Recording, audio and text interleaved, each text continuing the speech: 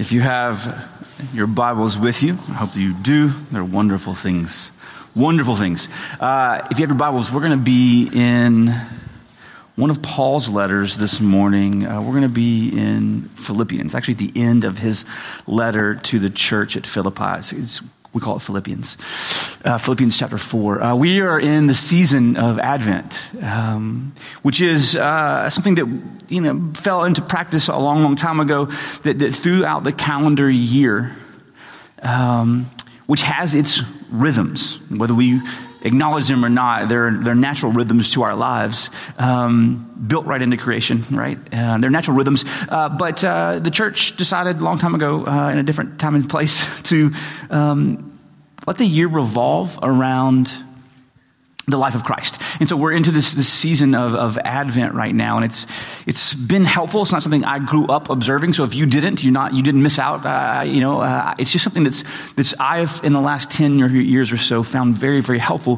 One of the reasons being it helps me focus on themes that I'm not naturally going to focus on. Right? It comes up this time of year. If it was just me, left to my own devices, I would probably estimate that 90% of the sermons and hymns and songs would all just be confession.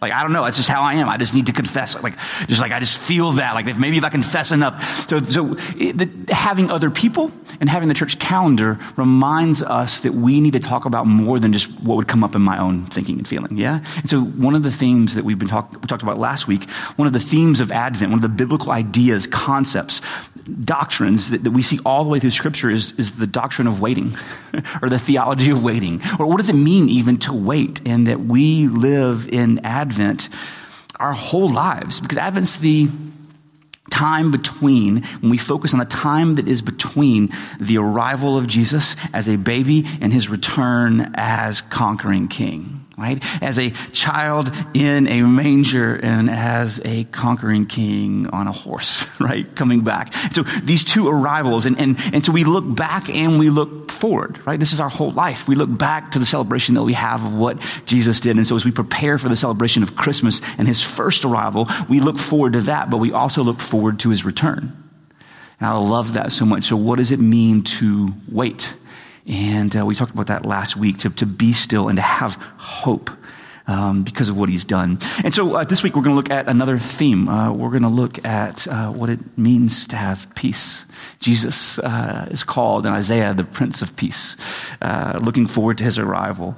So we're going to talk about peace today. I want to start with this in Philippians chapter 4. It says this: "Rejoice in the Lord always. Again, I will say, rejoice." I love this. He goes, hold on a second. Sorry. So he's just like, hey, rejoice. Maybe you didn't hear me. That's kind of the vibe. It's like, rejoice. Listen, it's no trouble for me to say it again. Rejoice. This is who you're supposed to be. So he's kind of wrapping up his letter. Rejoice in the Lord always. Again, I'll say rejoice. Let your reasonableness, or maybe gentleness, be known to everyone. The Lord is at hand. Do not be anxious about anything, but in everything, by prayer and supplication, with thanksgiving, let your requests be made known to God. And the peace of God, which surpasses all understanding, will guard your hearts and your minds in Christ Jesus. Finally, brothers, whatever's true, whatever's honorable, whatever's just, whatever's pure, whatever's lovely, whatever's commendable, if there's any excellence, if there's anything worthy of praise, think about these things. What you have learned and received and heard and seen in me, practice these things, and the God of peace will be with you. Rejoice. I rejoice in the Lord greatly that now that at length you've revived your concern for me. You were indeed concerned for me, but you had no opportunity. Not that I'm speaking of being in need, for I've learned in whatever situation I am in to be content. I know how to be brought low, and I know how to abound in any and every circumstance. I've learned the secret of facing plenty and hunger, abundance and need. I can do all things through him who strengthens me. Paul is telling these people that the Christian life is a life of rejoicing. And so all that you're going through and all that you're struggling with, he gets to this place and he says near the end of his letter, and he says, listen, like, rejoice. Let everybody see why that's a reasonable way to be in the world. And he says that God's at hand. And then he says this, he said, don't be anxious about anything. But ask God with thanksgiving, make everything that you need known to him. And this is the peace of God which surpasses all understanding. So Paul says this, he says, there is a peace out there that I have, a peace that I possess. It's a secret. I'm going to tell you the secret. That's what he says at the end. He goes, let me tell you the secret. I've learned the secret. There's a peace at hand and that God provides. And Paul says that this peace that he has, he says it doesn't even make any sense. He goes, I have a peace that you can have. It's a secret that I'm going to tell you the secret how to have it. It doesn't even make any sense. It's so great. Not only that, he says this peace is not some kind of peace that he has, that he's figured out inside of himself. He says it's God's peace itself. He said, the peace that God has, the peace that dwells with him, I know how you can get that. And so this peace that is not even his, that God's given to him, that he has because it's been given to him as a gift, he now has this peace in such a way that it doesn't matter what happens in his life. It can be really hard and he can have nothing and he can be without, or he can have plenty to eat and plenty of things going on in his life and abundance, and it doesn't really faze him that much. It doesn't take that peace that he has away from him.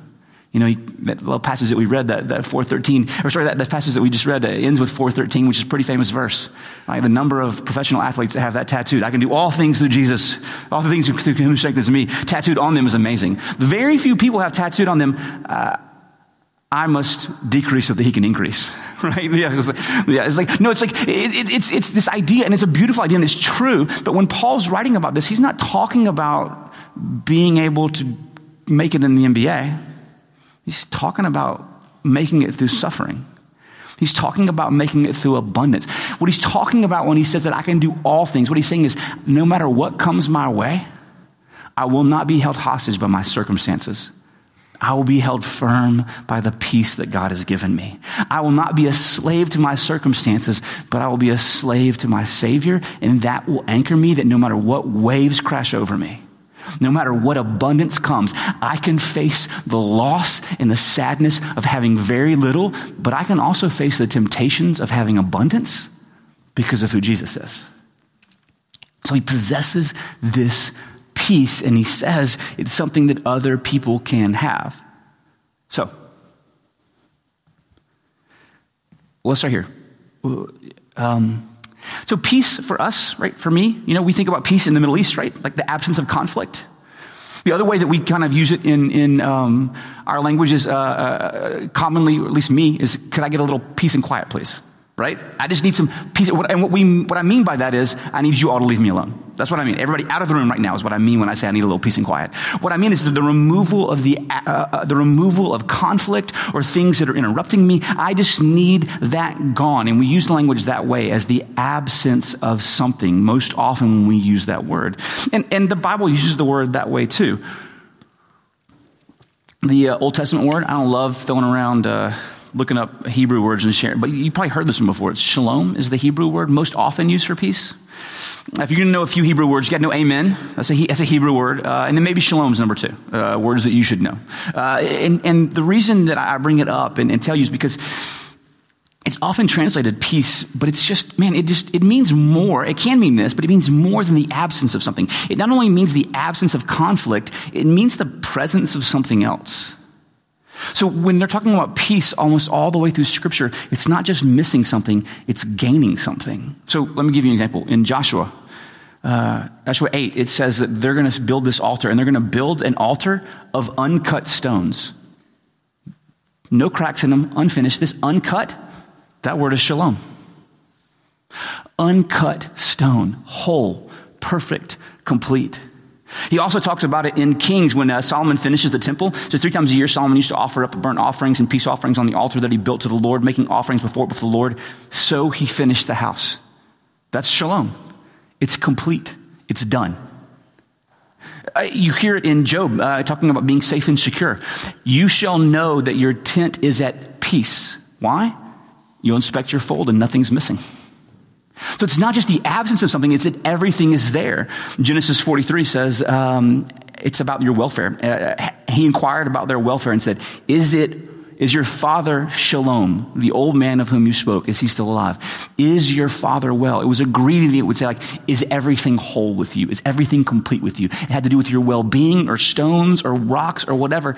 2 Kings, it says this. It has to do with making somebody whole from a debt. She came and told the man of God and said, go sell the oil and pay your debts. Shalom.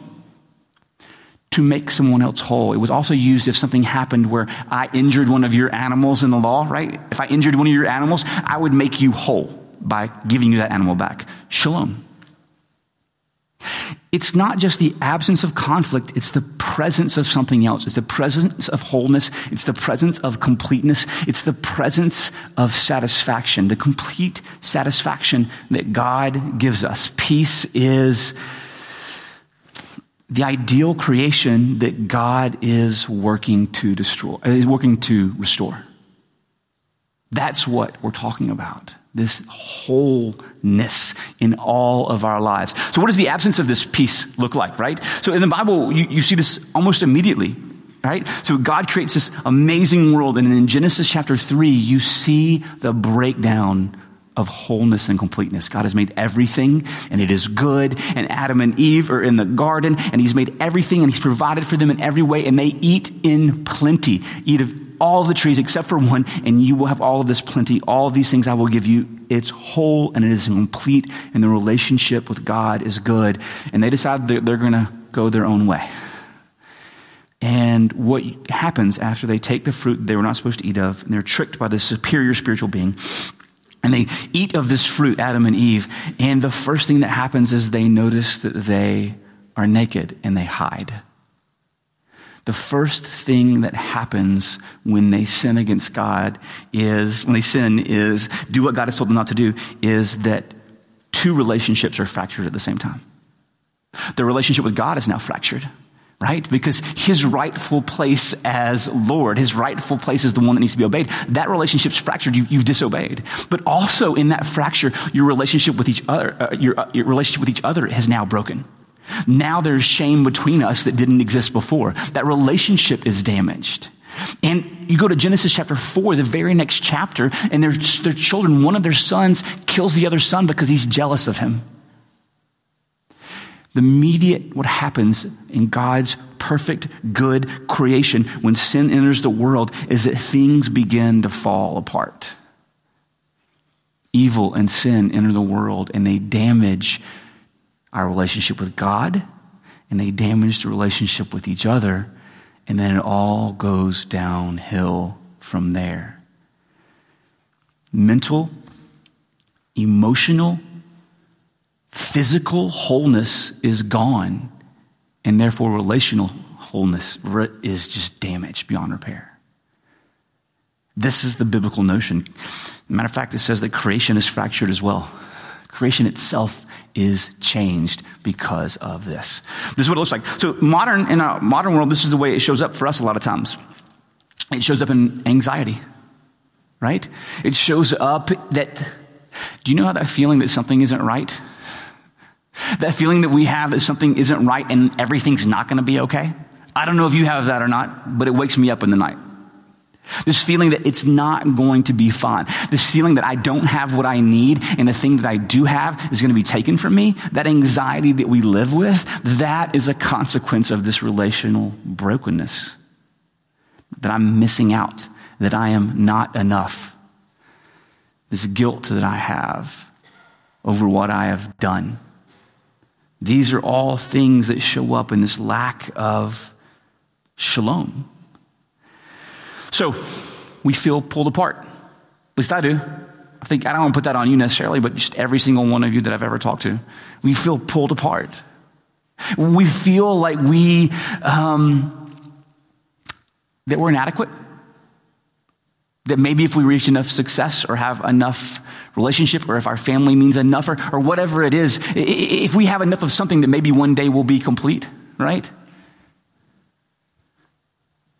Can't help it. I tried to avoid it. It was so obvious, but I have to do it anyway.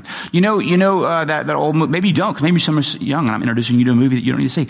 There's this movie, Jerry Maguire, and there's this really cheesy line in this movie, Jerry Maguire, where like, I don't remember what happened, but like something happened when they were broken up, I guess, or whatever. And so he runs into a room and he has this pretty famous line in the movie where he looks at her and he says, you complete me.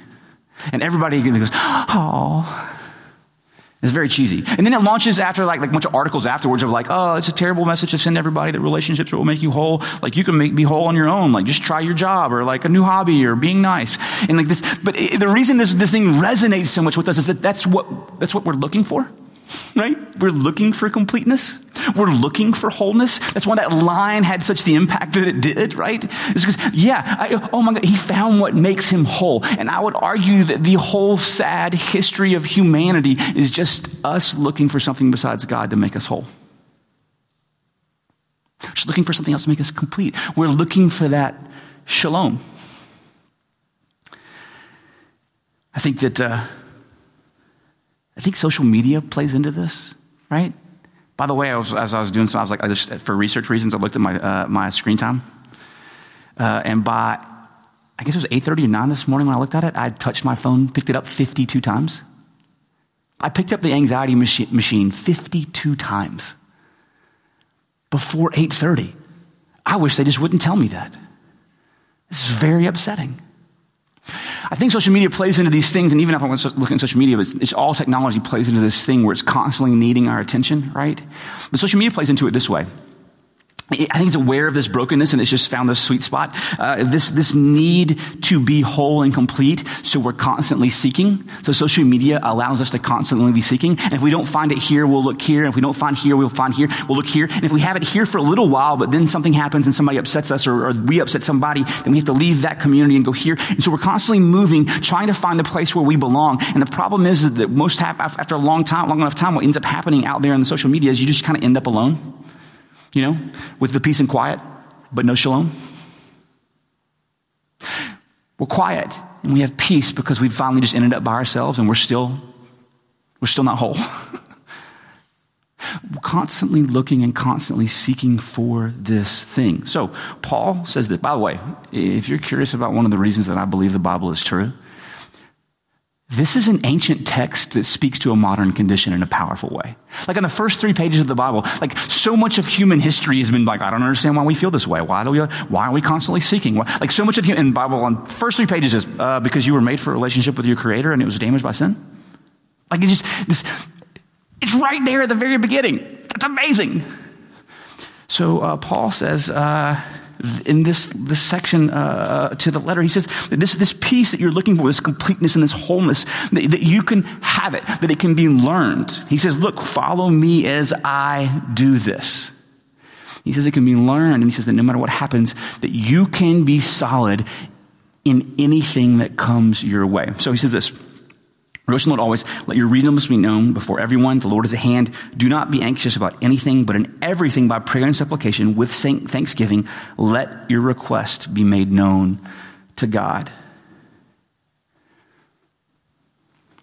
In our prayers to God, when we ask God for things, Paul says, go. Like the reason you're anxious is because you're constantly just not taking things to God. Take them to God, but when you take them to God, take them with thanksgiving. Don't take them conditionally. Go to God and go, hey, God, this is what I need. Also, thank you. Not so much thank you that you've answered the prayer the way that I want you to answer it. Thank you that you're God and that I can come to you and ask you for things. Thankful that no matter what we've asked for, God will give us what we need instead. Thankful that we have a Father that we can run to and who will answer us. Unbelievable. Go to God with a thankful heart that he is who he said he is. He's done what he said he's going to do. We're so anxious so much of the time. You know what I think one of the major things that contributes to our anxiety, our need, our lack of feeling like everything's not going to be okay, is this just insane reality that we humans just can't see the future. Right? I mean, most of the time you're anxious. What is it? It's like, what's going to be taken from me? Will I ever have this? We just don't know the future, so we live consciously anxious. And so Paul says, hey, why don't you go to the one who does know the future? Why don't you go to the one who's the author of the future and just give it to him and trust that he knows what's best for you? and be grateful for that. Have you ever watched a game after it happened? Like you've seen it before, right? Like you've watched a football game, you saw a football game, and you were there live, and you go back and you watch it again, right? And the bad thing happens, right? And but you know who wins anyway, right? Do you have the same level of anxiety? No, because you know what happens. Does it mean like you still feel some of the things, but you don't know? He said, go to God and know that he knows how this ends. And that you end as a child of his, secure forever. Go to God, ask for what you need, but know that he knows the ending and that there's nothing that can ever be taken away from you. Nothing that can ever be taken away from you that will not be restored to you more gloriously than you could have ever dreamed of it. So we go to him. You want this peace. You want this completeness that keeps you anchored. He says, go to God with your prayers. But go with thankfulness, knowing he knows what you need. And he says this, you go to him, and what will happen is that he will guard you in Christ Jesus. God will stand guard over your heart and mind in Christ Jesus. That's what he says. The secret is it's not your peace, it's a peace that comes from God, and God will stand over watch over your anxious heart and your anxious mind. He will guard you in Christ Jesus. Jesus is this presented as this Prince of Peace, this one who brings shalom into the world. Paul says this. Let me read you this, Ephesians. Just another letter that he wrote. I want to read to you the Ephesians 2, because he talks about this there too. He says this. Oh wow! Come on, here it is. Therefore, remember that you, one time Gentiles in the flesh, called the uncircumcised, or what's called the circumcised, which is made made in the flesh by hands. Remember that you were at one time separated from Christ, alienated from the commonwealth of Israel, and strangers to the covenant of promise, having no hope without God in the world. But now in Christ Jesus, you who were once far off have been brought near by the blood of Christ, for he himself is our peace. You were a long way off, and now you've been brought near. Why? Because Jesus Christ himself is your peace. He is your wholeness. He is the completeness, who has made us both one and has broken down in his flesh the dividing wall of hostility by abolishing the law of commandments and ordinances, that he might create in himself one new man in place of the two, so making peace. It might reconcile us both to God in one body through the cross, thereby killing the hostility. And he came and preached peace to you who are far off and peace to you who are near. For through him we both have access in one spirit to the Father. So you're no longer strangers and aliens, but you're fellow citizens with the saints, members of the household of God, built on the foundation of the apostles and the prophets, Christ Jesus himself being the cornerstone, in whom the whole structure, being joined together, grows into a holy temple in the Lord. In him you are also being built together into a dwelling place for God by the Spirit. Jesus came and he made peace for us. This brokenness between our relationship with God, that relational damage and the relationships with each other, Jesus has come and he has healed those. He's healed them. He's made them right. Look, moderns, here's how that works. I think the modern message for how to have peace is it's distraction, right? It's distraction and escape, right? You want peace? What do you need to do? Hey, here's an app. Watch this thing. Hey, you want peace? Hey, don't think about that stuff. Here, let me distract you from this reality. Let me pull you out of reality and distract you with this. Hey, you know what? Go on vacation, right? Just be gone from the realities of things. The problem is you can't be on vacation forever, right? Like if you just move to the beach, then you just live at the beach, right? You're not on vacation. You're still there. The problems are still there. So you can't just live on vacation. You can't just escape for everything. I think or hey, you know what? How about we teach you to set boundaries, which is a good thing to do. Let me give you a technique to remove yourself from this situation and separate yourself from these people. All of these kind of skills to avoid, or apps to distract, or trips to take to pretend like you're escaping. And I don't know if you've noticed, it's not working. And the Bible has this really crazy other way of dealing with it, which is this. How about you just look at reality? How about you just deal with the reality of who you are and the world that you live in and what God has done about that? It's just very, very realistic.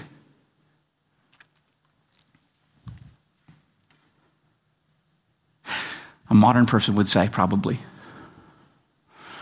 hey, Chris, don't talk to me about sin, right? I already feel bad enough about myself. Don't talk to me about being a sinner. I know that, that's an outdated concept and whose morality and blah, blah, blah, blah, blah, blah, blah.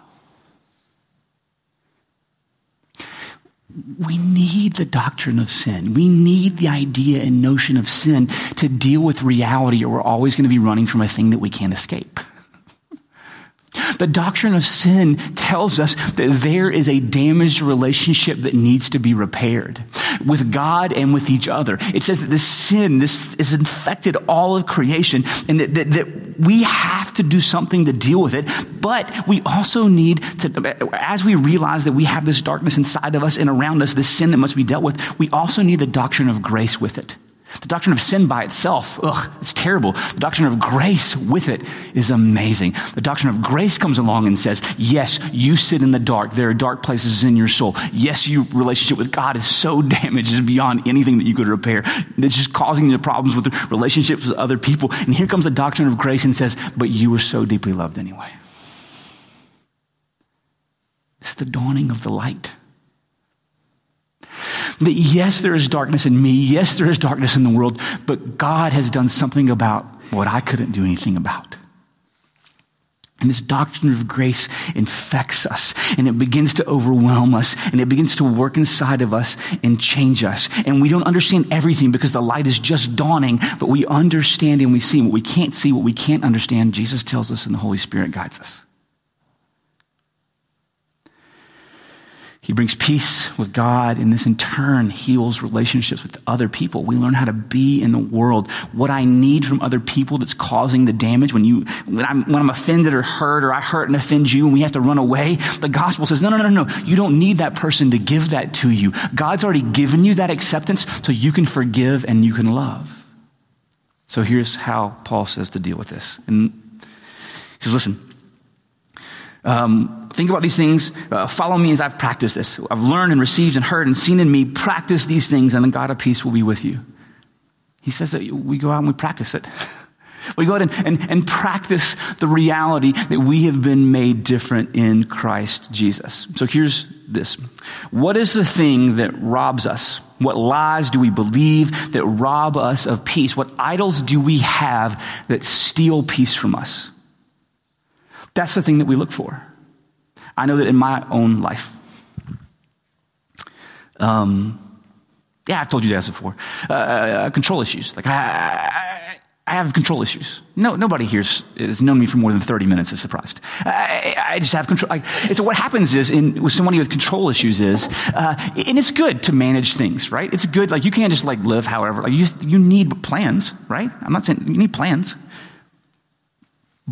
but somebody with control issues, when the plans don't go exactly right, they lose control. They lose their mind. I have control issues. And so what that means is this. I have taken this idea that I can control and manage everything, and I've put it at the top. And as long as everything goes exactly the way that I want it to, that idol lives happily right there at the top. But everything underneath it has to be subordinate to it. Everything beneath it. That means my relationships, they need to go the way I need them to do. I need to be able to control them, or I'm gonna lose my mind. My day needs to go exactly how I've planned it. And as long as it does, everything's fine. I'm going to lose my mind. Jesus telling me to do things that don't fit into my plan, I'm going to be disobedient and lose my mind. And I put this at the very, very top, and I serve it. Every day I wake up and I meditate on it, and I think about it, how everything will just be fine if it goes exactly the way I have it planned. Now, here's the insane part of all that. There's zero evidence that it's ever worked out great for me. But I'll wake up tomorrow and try to do it again. Crazy. Instead, what Paul says is, you recognize the situation, you recognize this, and you put Christ at the top. And then my control issues live down here. Yes, I plan and I put them in order, but it's never, ever going to compete with the lordship of Jesus Christ, because it's in its proper place. Now, it might not be control issues for you, right? You might just need to please everybody. And that lives right up here at top. And you're going to please everybody. And as long as everybody's happy with you, you're going to be just fine. But if my plans go wrong, I'm going to lose it. If somebody's mad at you because you're trying to please somebody else, you're going to lose it because it lives at the top. And it's fine to have people want to like you, but it needs to be in its proper place underneath the lordship of Jesus if you want to have peace. Otherwise, you're going to feel pulled apart. Paul says you go practice this. So here's how this works. 1, listen to the truth of the gospel. You're a sinner saved by grace. That is amazing news. You listen to it and you hear it, and then you confess and repent for not believing it. Hey, God, I believed yesterday that if everything went exactly as I wanted, exactly as I planned it, everything was going to be okay. It didn't, and I acted a fool. I confess that I don't believe that you're going to take care of everything the way that I think it needs to be done. I think that I know better than you how to rule, and I confess and I repent of that, and then I begin to apply the truth, the gospel. You're my Father, and even though I don't understand, and I can't see, I believe you want good for me. Or if you're trying to please everybody, and that sits at the top, you go, the gospel says that those people don't get the right to declare me righteous. That is God's right. And so in my heart, I go to him and go, hey, I gave a bunch of people today the authority to declare me good and moral and right and good, and I took that away from you. And I confess that and I repent from it. I'm not going to do it again tomorrow. And I apply that gospel and I practice it. And here's the thing. Sometimes God does this amazing thing where he switches it like this. He just rips that apart in your heart and he breaks you and he heals you and you get so much better immediately. And it's a miracle. And sometimes because you've been applying that false relationship, that false order, that you've been applying that lie and living that lie so long, you've been living it for 25, 35, 40 years, and you get mad when it's not fixed in a week. Come on now. You apply that truth every day, and over time, God begins to heal you. And sometimes it's not immediate. Sometimes it's over years. Sometimes it's over decades. Sometimes it's the rest of your life, and it's a miracle that God is working inside us to change us and make us more like him. Rejoice. It's no trouble for me to say it to you again. Rejoice. The King has come, and he is coming again. The light has dawned, and it speaks into the darkness. And yes, there is darkness inside of us, but there is grace. And in Christ Jesus, God's peace can be ours, that no matter what comes, we remain unshaken. May the world see our reasonableness. Let's pray. Father, I thank you for your goodness. I thank you for how you have worked in my life through this church by your Spirit to point me to the reality that I need salvation in Jesus Christ. Change me and make me more like him. I want the peace of Paul. I want Paul's peace that he got from you and that you've promised to us. So I come to you and I ask, God, give us your peace. Crush the anxiety that I have that I don't know the future. Crush the anxiety that I have that I cannot control a single minute of my life. And put Jesus in a firm place in my life as Lord. When what's taken from me hurts and I feel loss, I don't feel despair. And when good things come and abundance comes, that I do not feel that I deserve it, but I recognize that it is a gift from you and I worship you. Guard me from the temptations of having much. Give us this day our daily bread.